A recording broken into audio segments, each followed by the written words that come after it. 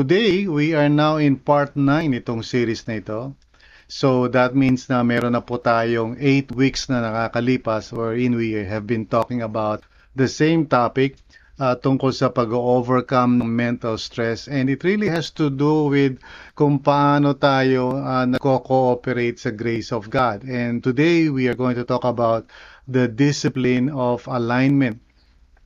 Napakahalaga po nito because a lot of Christians, lalong-lalo na minsan wala silang ka-idea na yung the way they respond to God's word and God's grace ay hindi sila naka-align. And this is the reason why may consequence ito. Nagkakaroon tayo ng sari-saring mga mental stress, spiritual stress na hindi naman talaga kinakailangan o kung meron mang ganung pagkakataon, hindi kinakailangan magtagal because the Lord wants us to be free. Kaya tayo po ay manalangin. Let's pray and ask God for His grace dito sa ating pag-uusapan. So samahan ninyo ako wherever you might be. Let's go in prayer and ask the Lord to guide us. Okay? Sige po. Panginoon, maraming salamat na sa biyaya mo, meron kami ganitong opportunity to talk about these things in a practical way. So Lord, gabayan mo po ako, Panginoon.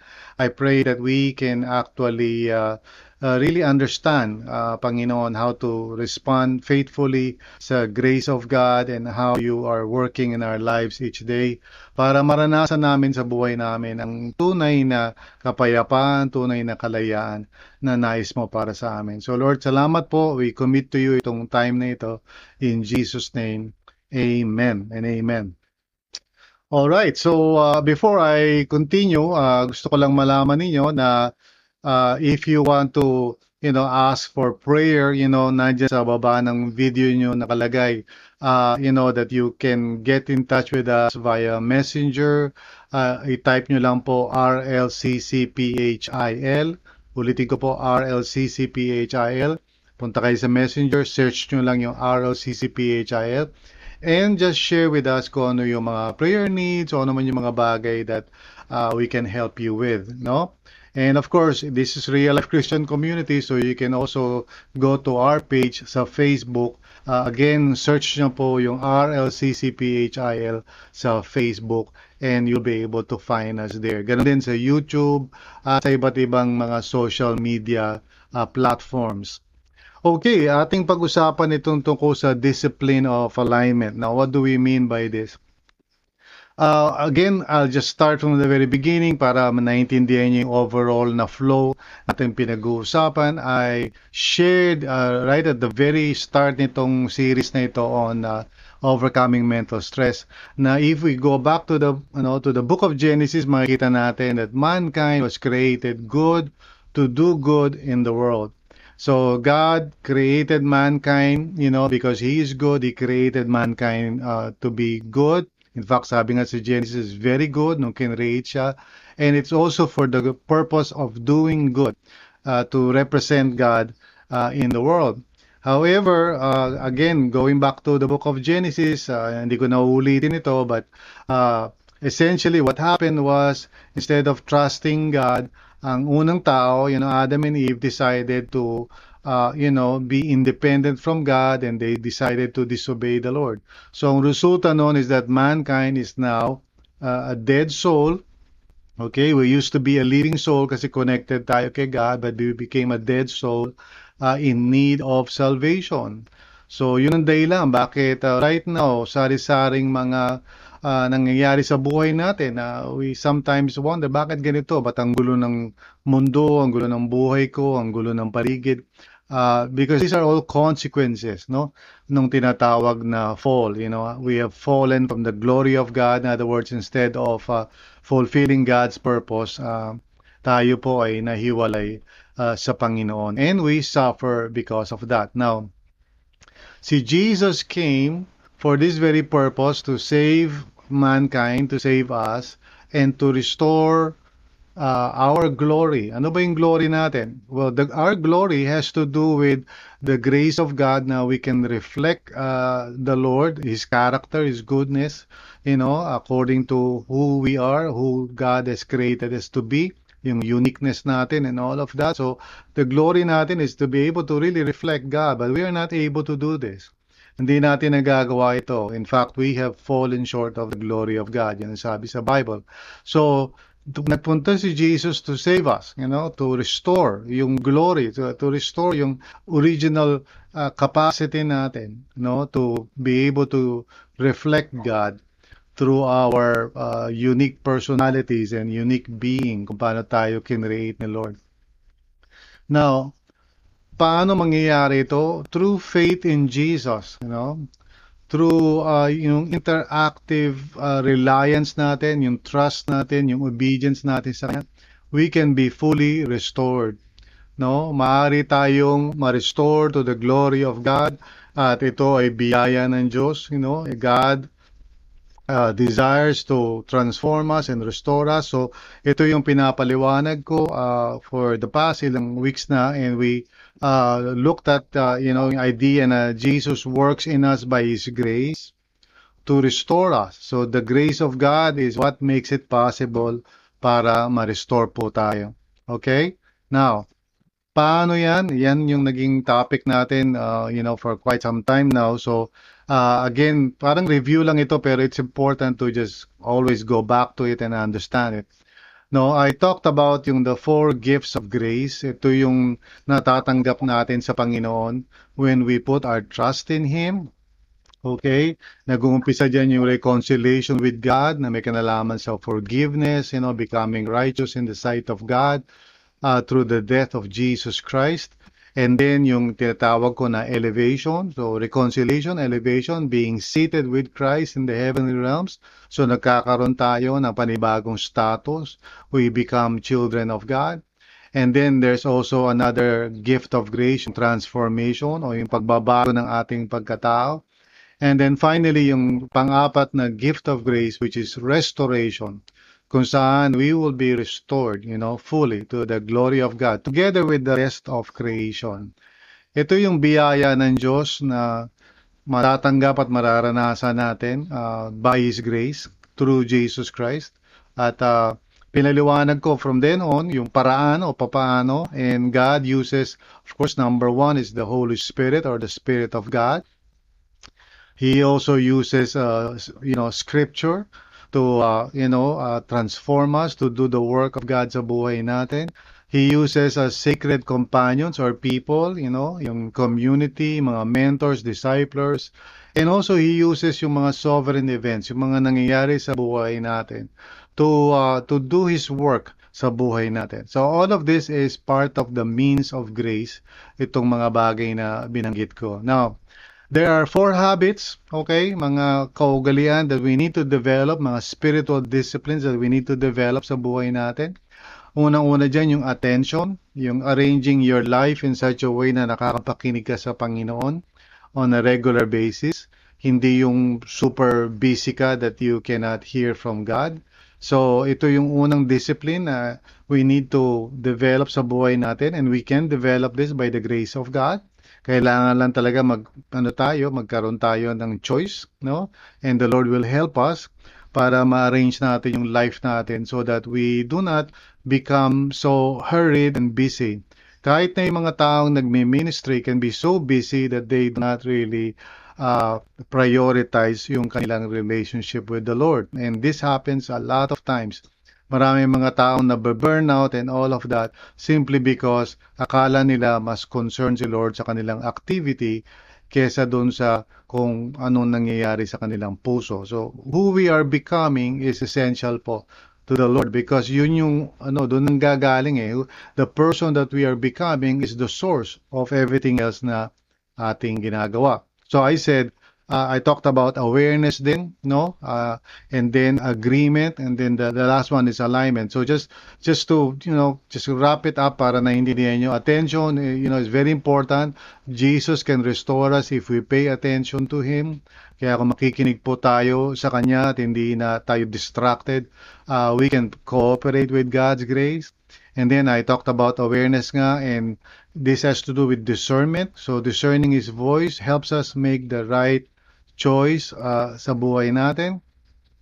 And then pangatlo is agreement. Last Saturday we talked about that at sinabi ko nga na change will start when you agree with God in your heart.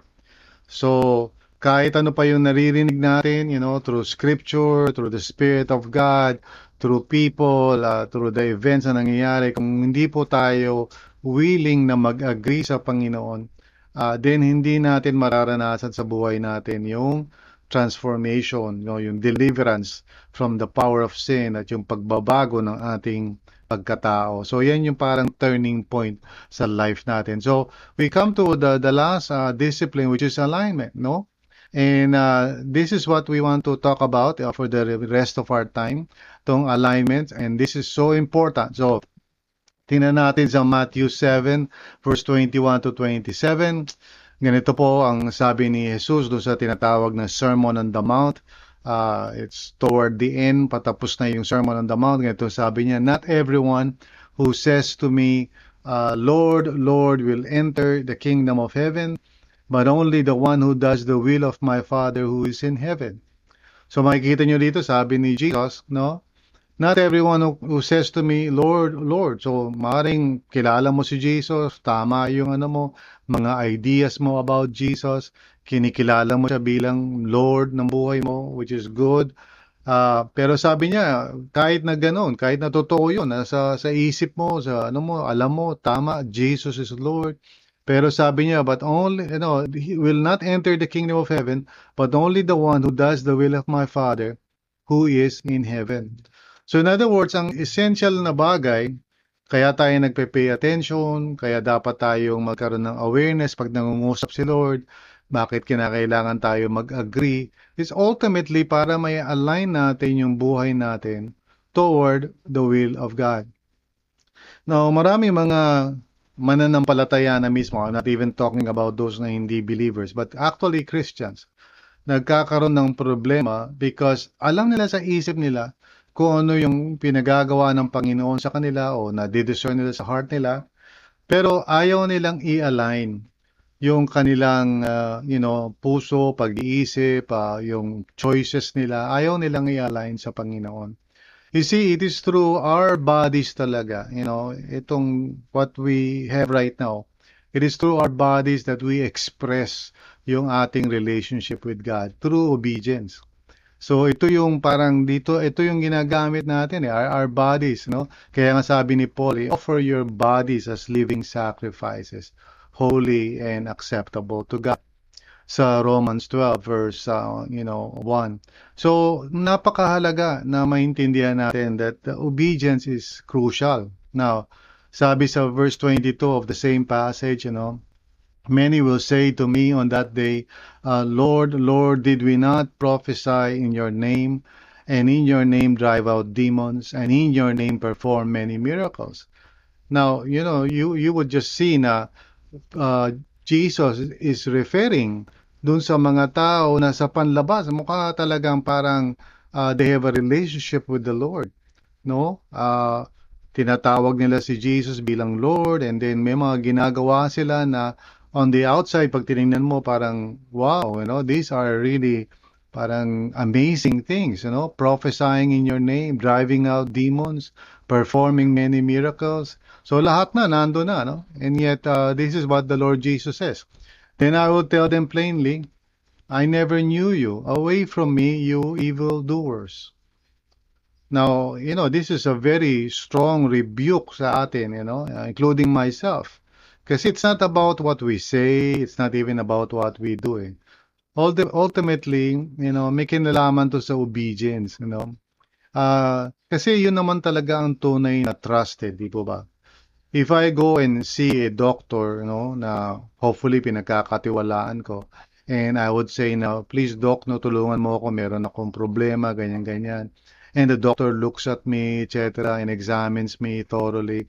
And eventually, he says, okay, itong gawin mo, inumin mo itong gamot na to, or whatever, mag-diet ka, etc.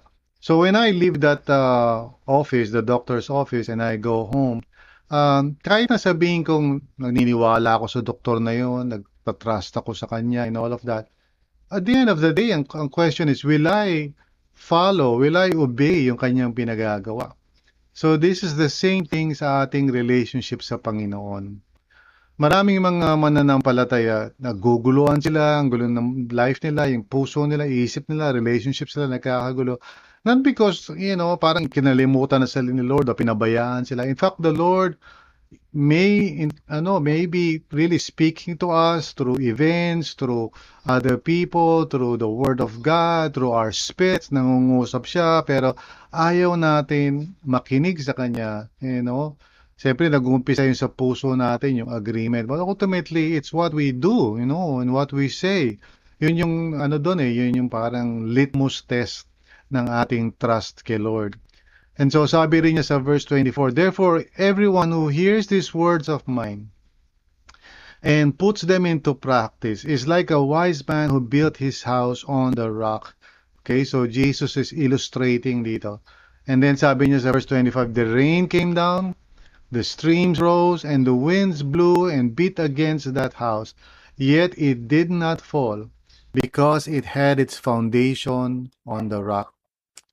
Now, in other words, kahit na kinig tayo ng kinig ng mga sermon, attend tayo ng attend ng Bible study, it's really when it comes to the situation na ano ba ang pipiliin mo? Are you going to choose your own way or your own understanding? Or you're going to follow God's way, no? Sabihin na natin, baka hindi mo nga masyado pang nauunawaan yun, pero you trust Him enough that you are willing to do it the way He says so. You see, ito yung ibig sabihin ng Thy kingdom come, Thy will be done on earth as it is in heaven. Diba nagpe-pray tayo ng ganyan, yung tinatawag na the Lord's Prayer. Ang ibig sabihin ng Lord, gusto ko na ikaw ang may say dito. In fact, in any place sa buhay natin where Jesus has a say, in other words, yung Lordship niya kinikilala natin, that's where the kingdom of God and all its blessings can be experienced, no, sa buhay natin. So, for example, meron siyang will or say pagdating sa relationships natin. If we listen to Him and obey Him, then dun sa relationships natin, the kingdom of God will be manifested. Sa area ng finances natin, ganun din. O sa entertainment, o sa opisina, o sa mga kaibigan, sa love life. Wherever we say, Lord, you have the say at ikaw yung masusunod dito sa area ng life ko na ito. We are actually building our lives on the rock. Now, Jesus is saying na darating at darating ang mga pagsubok. I mean, that's part of living life here on earth. Talaga naman may mga challenges, may mga pagsubok na darating. There's no question about it. Pero yung obedience mo sa Panginoon is what strengthens and stabilizes your life. Bakit merong mga mananampalataya na parang nawawala sila sa wisyo sa panahon ng pandemya? Ba't nahihirapan sila na ika nga ma-experience yung peace of God ngayon? Well, alam nila yung katotohanan but they don't want to practice it. Alam nila that, for example, Jesus is Lord, that He is our shepherd. Pero mas pinipili nila na mag-worry, magtingin sa nangyayari, sa virus, instead of applying and practicing what they know to be true. Kasi sabi nga nung psalmist, di ba, si David, no? The Lord is my shepherd, I shall not be in want.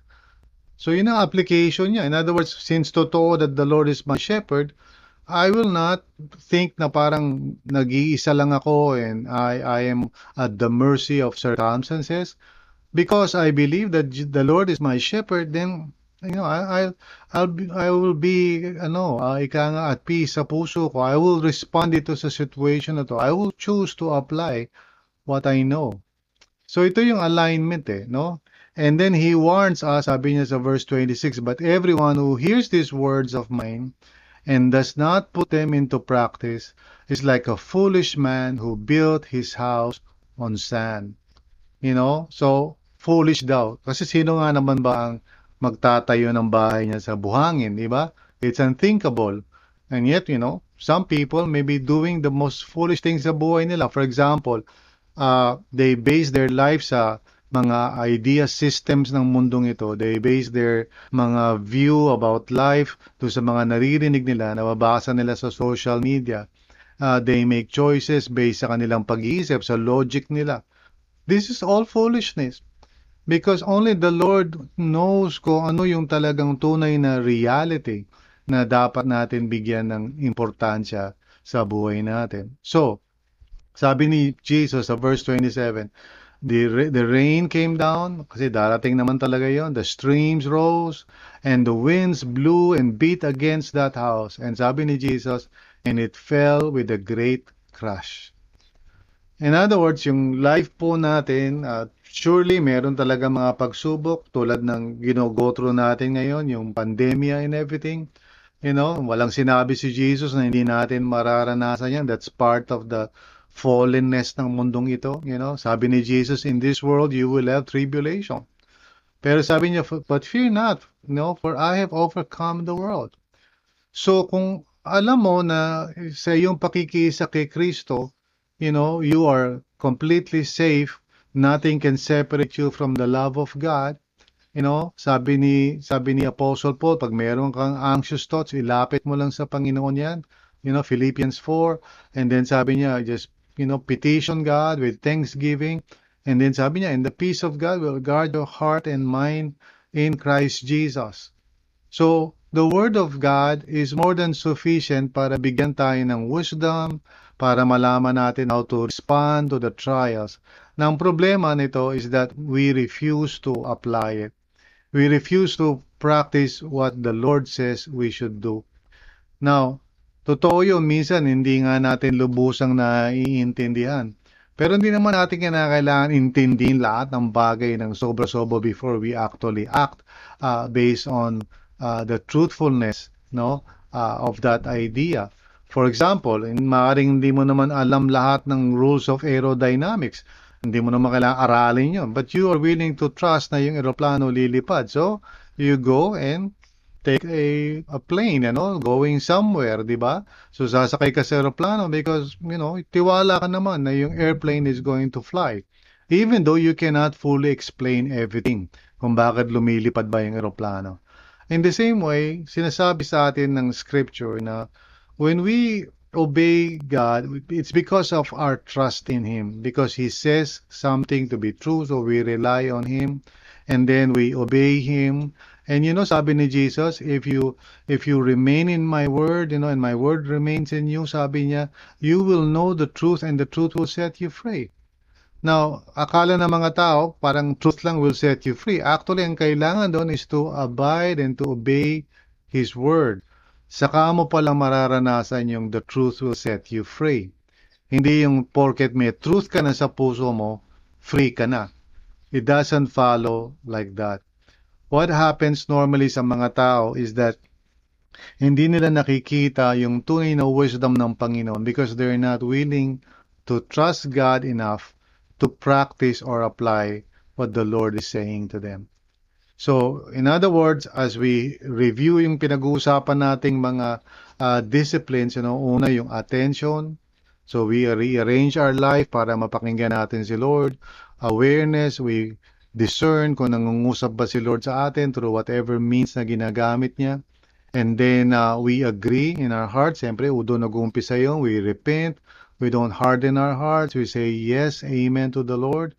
Pero eventually, kailangan ng alignment. Ibig sabihin, let's practice or obey what the Lord is saying sa atin. Why do we need to do that? Kasi, agreement without alignment means you're still disobedient. Agreement without alignment means you're still disobedient. So sometimes, nare-realize ko sa buhay ko that God is saying something to me. Nararamdaman ko sa heart ko yun, naririnig ko ang kakaroon ko ng mga thoughts that I know does not come from me. Discern ko and scripture confirms it. Naririnig ko yan sa mga sermons or books na binabasa ko, and I can see the pattern, the Lord speaking to me.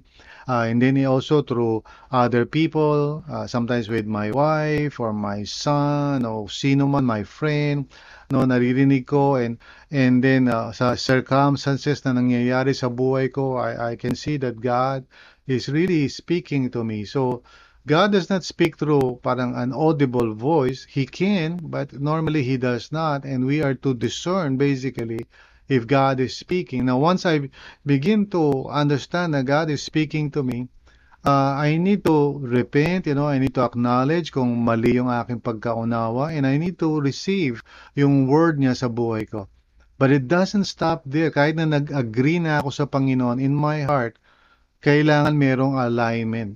I need to siguro do something na, out of obedience to God. And this is how we start in the Christian life. Halimbawa, pag narinig mo yung gospel, you just don't say amen, di ba? Instead, you pray, you receive Christ, and then you get water baptized, you join the church. May alignment, di ba? So how you started in the Christian life is basically how you continue on in the Christian life. Same process yon. Umuulit-ulit lang yon. You pay attention, you become aware, you agree with God in your heart, and then you align your life according to the truth. So this is how we experience yung freedom. We overcome yung mental stress na nararanasan natin when we go through those disciplines by His grace. Hindi yung sa sarili natin. God helps us to do all those things, no? So, hindi yan parang self-effort na we're just relying on ourselves. Yung pag-pay attention natin sa Kanya, yung awareness, yung agreement, yung alignment, it's all by grace. Pero it's through faith. In other words, tayo pa rin yung pipili, no? We still have to make a choice. So at the end of the day, agreement without alignment means you're still disobedient. So if you're listening today, and God is speaking to you, kaya ka siguro nagkakaroon ng sangkaterbang mga stress because you continue to rely on yourself. You continue to rely on your own understanding. So listen to the Lord. So if God is telling you, maybe to this series, ito ginagamit ni Lord, itong pagtuturo ko nito, maybe this is God speaking to you. So once sense mo sa heart mo na gano'n na yung nangyayari, align yourself. Alisin mo kung ano man yung dapat alisin. I'll talk to you next Saturday about this. Kasi it's all about putting off and putting on. Yun yung proseso ng alignment. It's about removing what needs to be removed and then putting into place what needs to be put into place. So, dyan po tayo nagtatapos dito sa ating session na ito. There's still one more next Saturday, so join with me. For now, let me just pray for all of you. Lord, tulungan niyo po lahat ng nakikinig so that they may just apply itong disciplines na to in their lives. Lord, I pray na hindi lang kami listeners, that we would actually obey you through our bodies and that we would align our lives according to your will. Ito po ang prayer namin in Jesus' name. Amen and amen. So maraming salamat po sa inyong lahat. Purihin ang Panginoon.